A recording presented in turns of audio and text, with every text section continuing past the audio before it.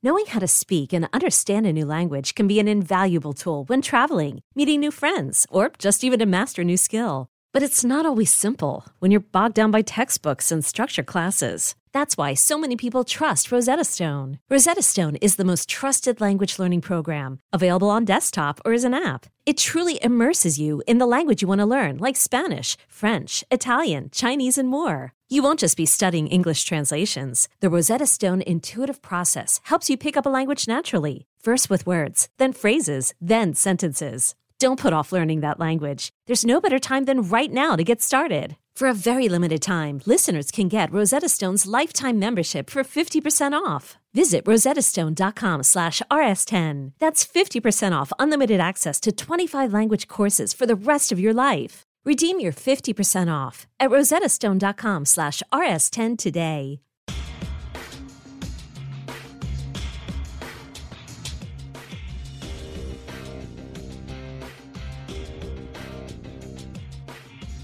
Hello and welcome to True Crime Daily's The Sidebar, taking you inside the courtrooms of high-profile and notorious cases from across the country. I'm your host, Joshua Ritter. I'm a criminal defense lawyer based here in Los Angeles and previously an LA County prosecutor for nearly a decade. We are recording this on Friday, August 12th, 2022.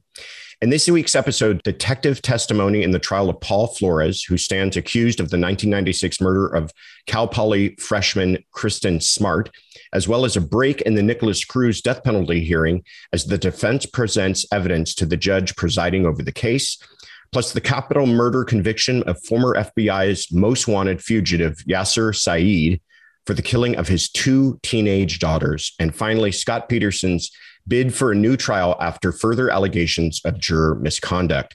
Today, we are joined by Julie Rendelman, a former homicide prosecutor, criminal defense attorney, and legal analyst you can find on the Law and Crime Network, as well as many other media outlets. Julie, welcome. Thank you for having me. I've been looking forward to this. Oh, good. We have too. Before we jump right in, could you tell us a little bit about your background and what your current practice is? Okay. I was a prosecutor with the Kings County District Attorney's Office for longer than a decade. I was a deputy in the Homicide Bureau for many years. I left there, I think, I'm not remembering anymore, but I feel like it's been 7 years, and have since then opened my own firm. We focus on criminal defense, mainly, occasionally some family law, but we really stick to criminal defense. Oh, fantastic. Well, these cases are going to be right in your wheelhouse, so we're looking forward to your thoughts on them. Our first case takes us to Salinas, California, where the murder trial continues for Paul Flores, 45, and his father, Ruben Flores, 80, who have been charged with murdering Kristen Smart and concealing her body. Kristen Smart was a freshman at Cal Poly when she disappeared in May of 1996. Her body was never found, but she was declared dead in 2002. Paul, charged with first-degree murder, and his father, Ruben, charged with accessory after the fact, were arrested in April of 2021. The trial, which is slated to last until October of this year, has seen multiple delays, most recently this week when the case was delayed for an undisclosed juror issue. An alternate was sworn in to sit on Paul Flores' jury, and the case continued the following day on August 10th. The jury heard testimony from Lawrence Kennedy, a former Cal Poly police detective who was one of the first to interview Flores after Smart's disappearance. In the interview, Paul alleged that he arrived at the party where Kristen Smart was last seen after Paul had been drinking in the dorms. According to the detective, Paul had scabs on his knees and a black eye during the interview. When questioned, Paul claimed he was playing basketball, though Paul's own subsequent statements and other witness testimony have disputed this. A former San Luis Obispo County Sheriff detective also gave testimony regarding forensic searches of Paul's dorm room. Unfortunately, the search wasn't conducted until the room had already been cleaned out by janitorial services. Okay, Julie, let's first talk about this bruise, because I have an opinion on it, but I want to know yours. How crucial do you think that is as far as evidence? I think it's a big piece of evidence. I assume you're talking about particularly the bruise to the eye. I know that there's also a bruise to the knee. And I think at the time he had said that he got the injury from during basketball. It sounds like there's other witnesses that will be testifying saying that they played basketball with him and he had no such injury. And so the question is, well, how would he have gotten the injury if not for basketball? And B, why would he lie about it other than if he got it from some type of altercation potentially with the victim in this case? Right. And he knows why he's being interviewed. And why is this bruise something that you need to lie about? Right. If it isn't somehow connected to the reason you're being interviewed. The other thing, and tell me if you've experienced this or your thoughts on this, but jurors love to hear something come out of the defendant's mouth, whether that's the defendant testify, whether that's the defendant giving a statement to a detective or the defendant talking to someone else. And if that somehow shows them to be a liar, I feel like that really kind of cooks their goose. You know what I mean? It's like you may be doing well with a case, but if it turns out that guy's lying about something, it's almost like that's enough for them to hang their hats on it. Has that been your experience? I mean, Josh, think about it. There's a reason that we tell our clients not to say anything, no matter what it is. Right. We tell them, keep your mouth shut, because the most innocuous things can get them in trouble. And so I want you to think about what this case would look like had he never said a single solitary word. We would not be here right now because, as far as I'm concerned, half, if not more, of the prosecution's case depends on the lies he told and the inconsistencies. And so, when you have especially a case this old and you have the jury hearing that at the time he told various inconsistent stories, the jury is brought back to that time period and asking themselves, why would this young man lie if he was not involved? Yeah, I completely agree. I tell all my clients, I don't care how innocent you are. The police are not looking to help you out. Okay. They are looking for you to mess up on something and to trip you up on one little detail. And that could be a detail that's totally unconnected to what it is that they're investigating you for. But if that comes out that you lied about something, you're done for. The jurors don't like liars almost as much as they don't like murderers. You know what I'm saying? It's like that could be enough in this case. And I agree with you. It's funny because sometimes the lie is what gets them convicted, even though the reason that they lied has absolutely nothing to do with the crime. And it just kind of goes along with what you were saying. Yeah. The same with clients who want to take the stand and jurors want to hear from them. Every time you do voir dire, every single juror says, well, if I was innocent, I would want to tell everybody about it. Right. But you put somebody on the stand and you put a experienced prosecutor cross-examining him and you trip up on one thing, or one thing sounds evasive, or you sound confused about what you're done for. They've heard from you. You're accused of this crime. They've heard from you. They think you're not telling the truth, and therefore you must be guilty of whatever it is you're accused of. No, especially and even though the burden's not on your end, it becomes the burden suddenly switches, even though legally it's not supposed to. 100%. I remember a very experienced prosecutor when I was in the DA's office, and the defendant would testify. I love this. The first thing he would ask them when he got up to question on cross-examination is, you have anything else to say?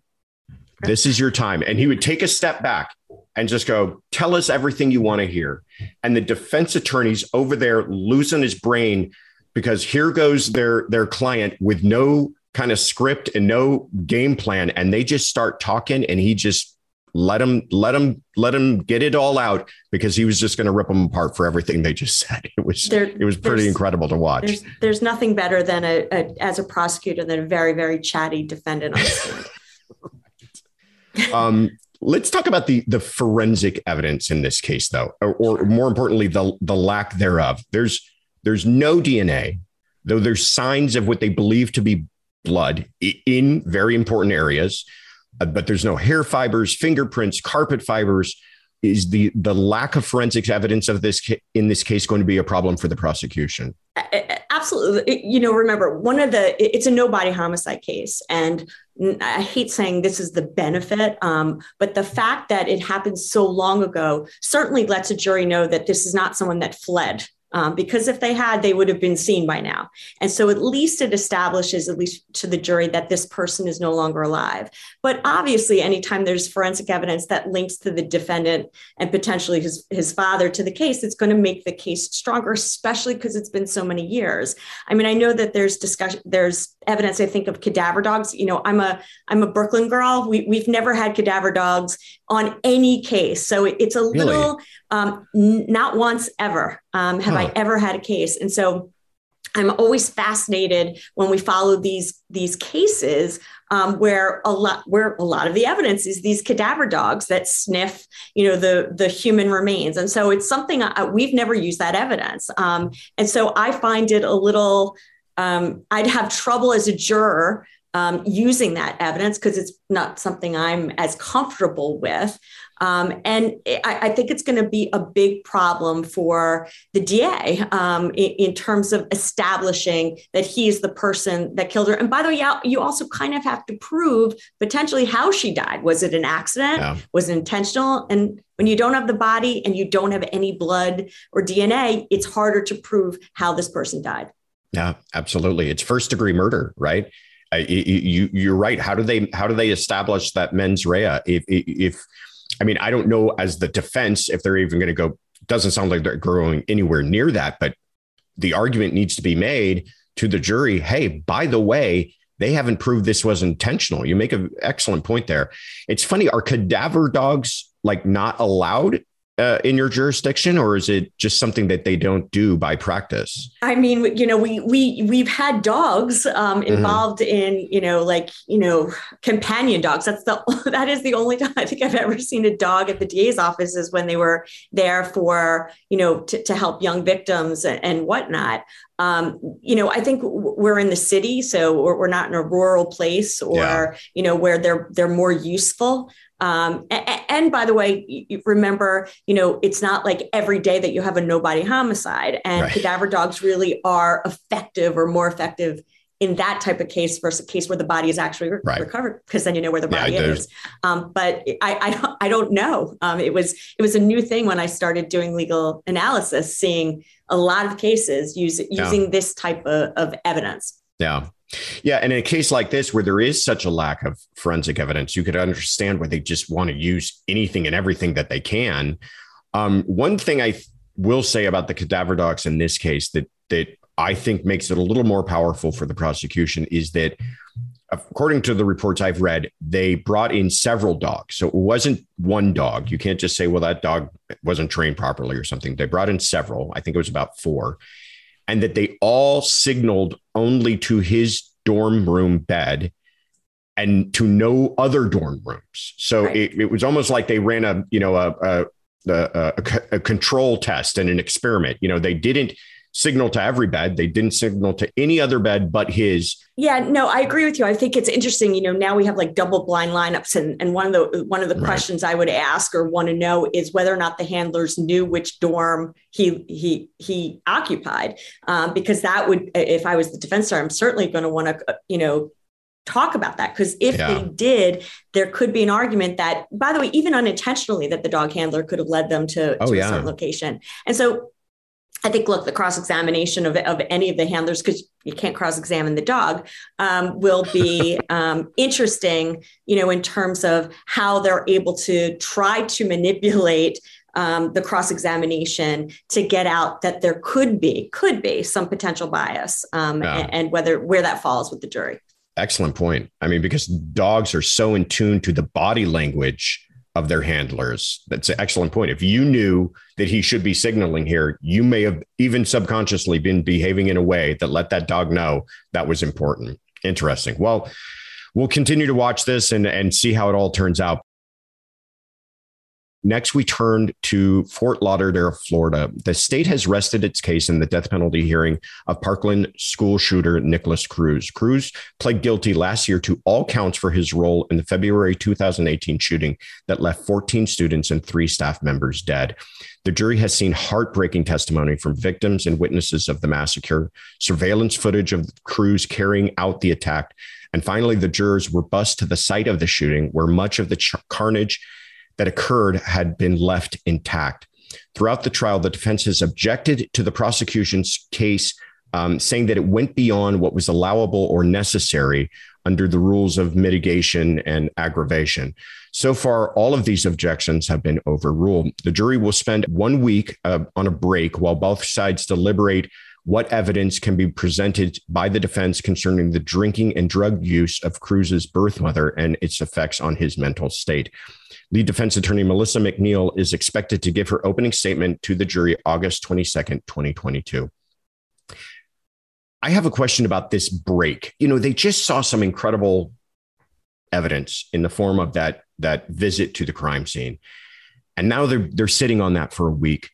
And I understand that this is a time for them to handle some, evidentiary motions and everything. But do you think it's going to be difficult for the defense to get back up and try to present their side of the case after the jurors have had this time to kind of stew in it, as it were? Yeah, I think one of the things that benefits them, and it's not a benefit because I don't envy the defense attorneys in any way, but the fact that he pled guilty already is a benefit. And the reason is, a lot of times when you see these death penalty cases, you have defense attorneys that have to get up and first argue that the person didn't do it. And then suddenly they're convicted, and then they have to get back up to that same jury and go, hi, he did it, but let me explain the mitigation. And so they kind of took, they took that out of this. And so they kept their credibility intact. So when they get up there, they're doing one thing, trying to save the life of their defendant. And they're really just looking for one juror to do that. And so I think they have an incredibly tough job. I mean, you're walking away from, after listening to 2 weeks of victims and their families and people who've been shot and pictures and seeing the sites themselves, the actual crime scene. So I think it's incredibly difficult for them, but they have to stay focused on mitigation. And if they do that, if they can get one juror, then that's what they're looking for.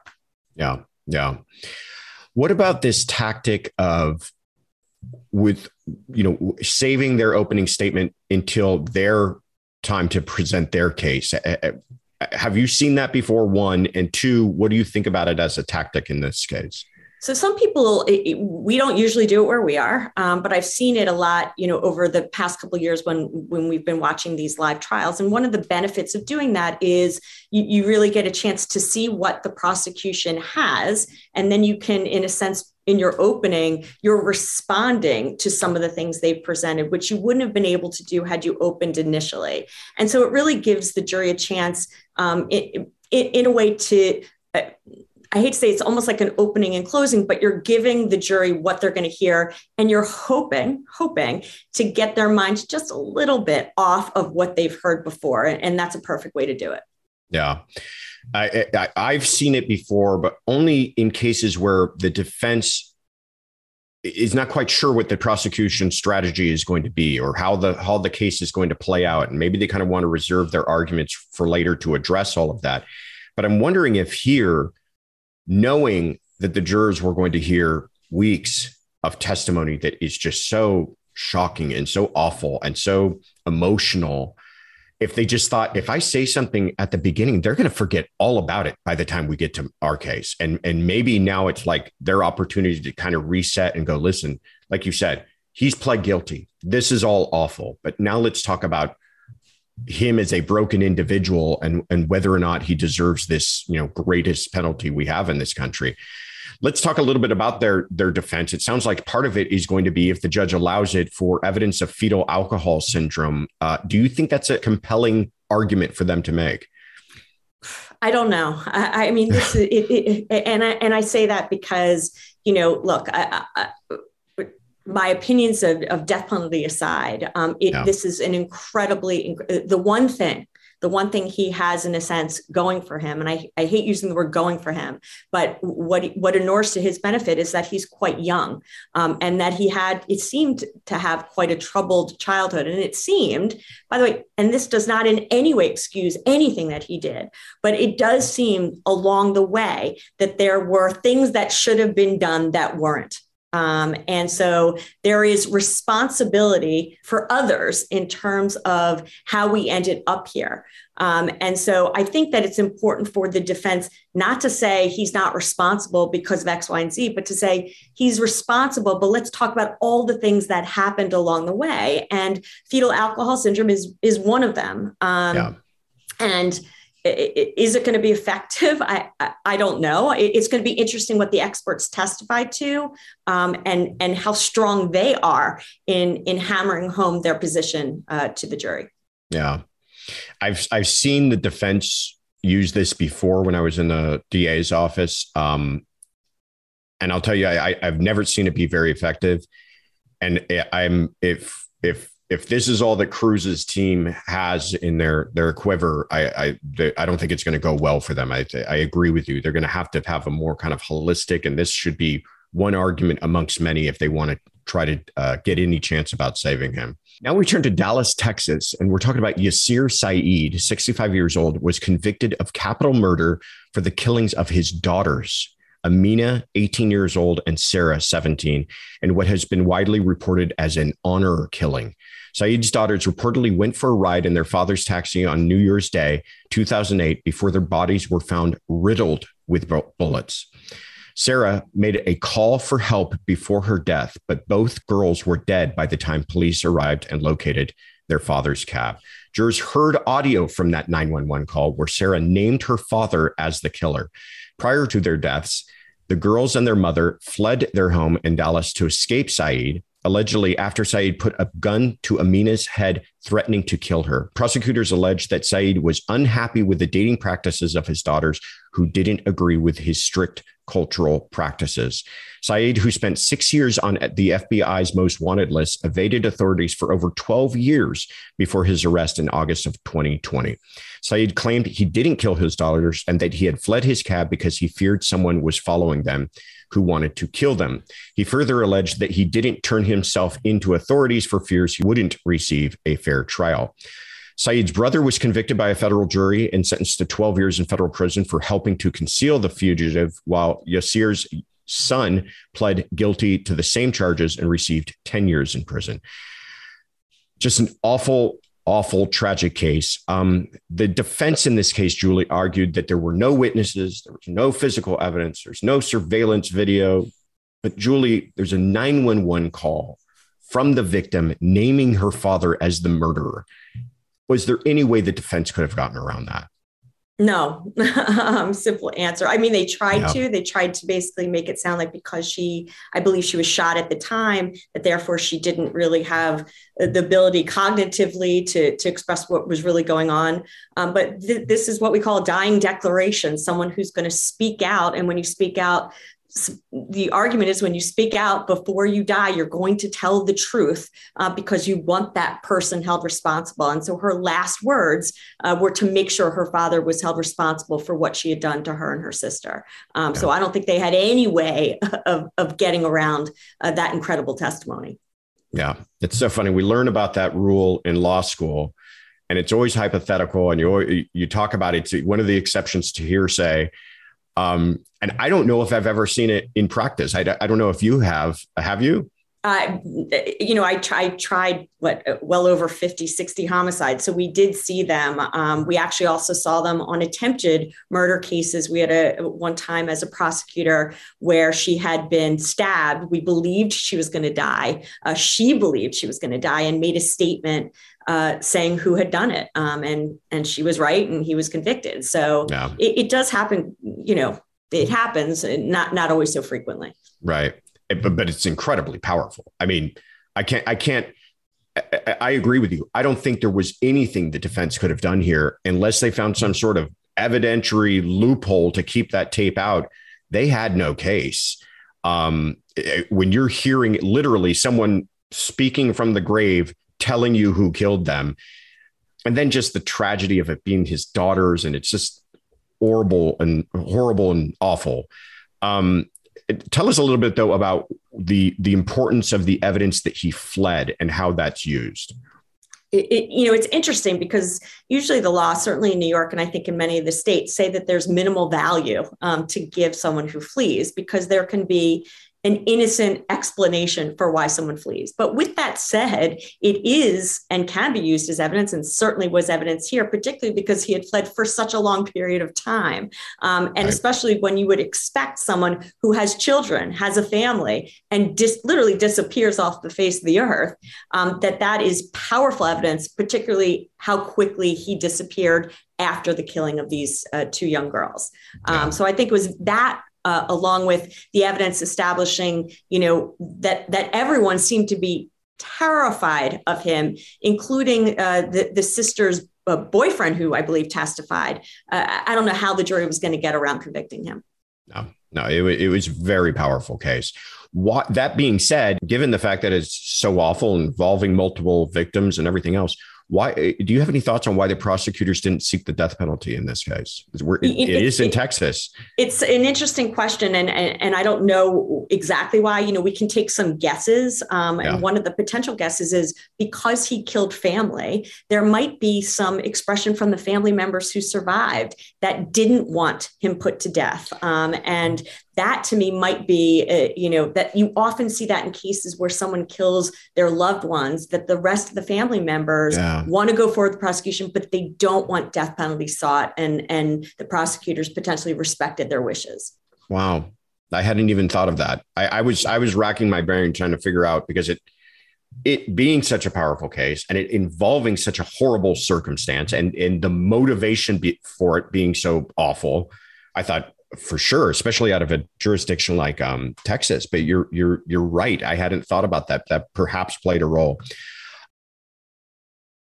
Finally, let's turn to Redwood City, California. And this is going to be a really interesting development if this works out. But Scott Peterson, 49 years old, was found guilty in 2004, 2 years after the alleged murder of his wife, Lacey, and the couple's unborn son, Connor. His death sentence was reduced to life without parole last December when the California Supreme Court, citing jury misconduct in his trial, turned that sentence over.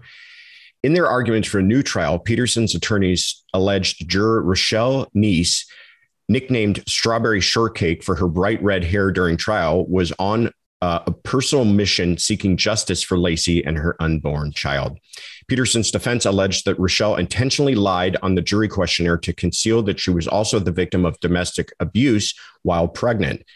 The defense cited two questions which asked, one, have you ever been involved in a lawsuit? And two, have you or any close friends or relatives been the victim or witness of a crime? Rochelle answered no to both questions.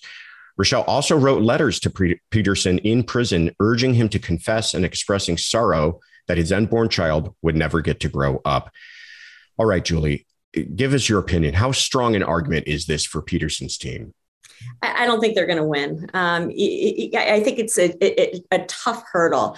Look, I think she wasn't forthright. And the question that the judge would have to decide is whether she intentionally lied or whether she made a mistake in terms of what her interpretation of the answers to those questions were. And in a sense, she would have had to intentionally lie for the purpose of getting on the jury in order to, in a sense, find him guilty. You have to keep in mind those letters that were written to him while we're all thinking, well, what the heck is she sending these letters for? Those were written after the verdict. Right. So she has an opinion based on what the evidence showed. But I think that they're going to have a hard time overturning this verdict. That she would not feel like she should have answered these questions differently. But I think an important thing is there were 11 other people in that jury room deliberating. And was there any evidence that she somehow affected them? Right. And that's an important part of this as well. Right. I agree with you. You also have to keep in mind, and by the way, I'm not defending her in terms of, because I don't know what the right answer is, right. But there was a little strange dynamic because it sounds like she made up with the woman that there was a restraining order against. So she may, and it was many years. So she may not have viewed it as domestic violence since there was no animosity between them at the time that she filled out the questionnaire. I also think it does speak to the concern I have is the lack of additional questions that were potentially asked of her and are asked in general. Sometimes there's judges that let us ask 2 questions of a juror and put them on as jurors, not knowing almost anything about them. We find out later that they had strong animosity towards one side or the other. So, it's an interesting issue, in every way. I don't know how things are done where you practice, but it's one of the constant frustrations for me is the limited amount of time that they give attorneys for voir dire. And I understand attorneys love to talk and they love to hear themselves. And if you gave them all the time in the world, they take 3 days to pick a jury, where it should have taken them an afternoon. But sometimes we'll get 20 minutes to ask questions of 60 people. And it's like, how do you possibly get to know who these people are? And I think a balance needs to be found because, like you said, we don't want unfair outcomes because there's somebody sitting there that just didn't come out with an issue as to why this wasn't a good case for them. What has been your experience?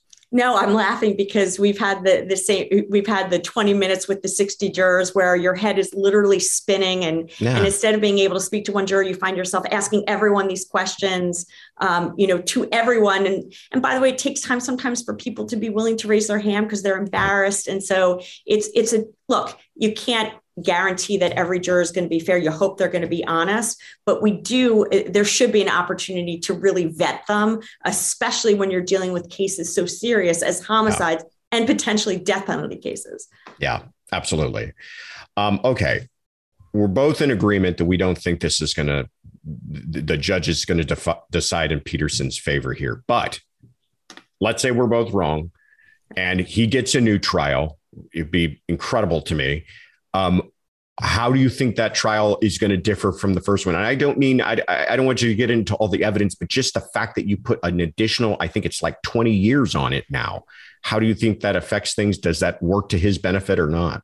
That was the first question I was going to ask you is how many years has it been since Scott Peterson was convicted? It goes back to the Flores case we were talking about earlier. It's 20 years. People's memories have faded. People's memories have changed. At least you have the prior testimony, so you can use that. I also think there's been a lot of other investigations surrounding this case for the defense. And I think they would want to introduce all those things to really better try to create some reasonable doubt for the jury to think that there's other suspects that were never explored that could have done it. So I think it would look like a bit of a different trial if it happened. Yeah. I always say that time is not in the prosecution's favor, right? They want fresh memories and evidence that they still have around and people who are still willing to cooperate. And as time goes by, witnesses start to forget things, obviously, or witnesses become uncooperative because they don't want to deal with this anymore. And it just never seems to be in the prosecution's favor to have this kind, especially 20 years down the road, to have that kind of time put between the crime and the trial. But it would be pretty fascinating to watch, right? it would be. I can't even imagine sitting through another Scott Peterson trial. Right. But I'm guessing we're not going to have that opportunity to do that. That's my guess. And it sounds like yours too. I'm going to go out there and say I agree with you. We'll see if we're proved wrong or not. Anyhow, Julie, thank you so much for coming on this week. Where can people find out more about you? I'm often on the Law and Crime Network each week as a legal analyst, and I have a criminal defense law practice here in New York City. Fantastic. And I'm your host, Josh Ritter. You can find me on Instagram and Twitter at Joshua Ritter ESQ.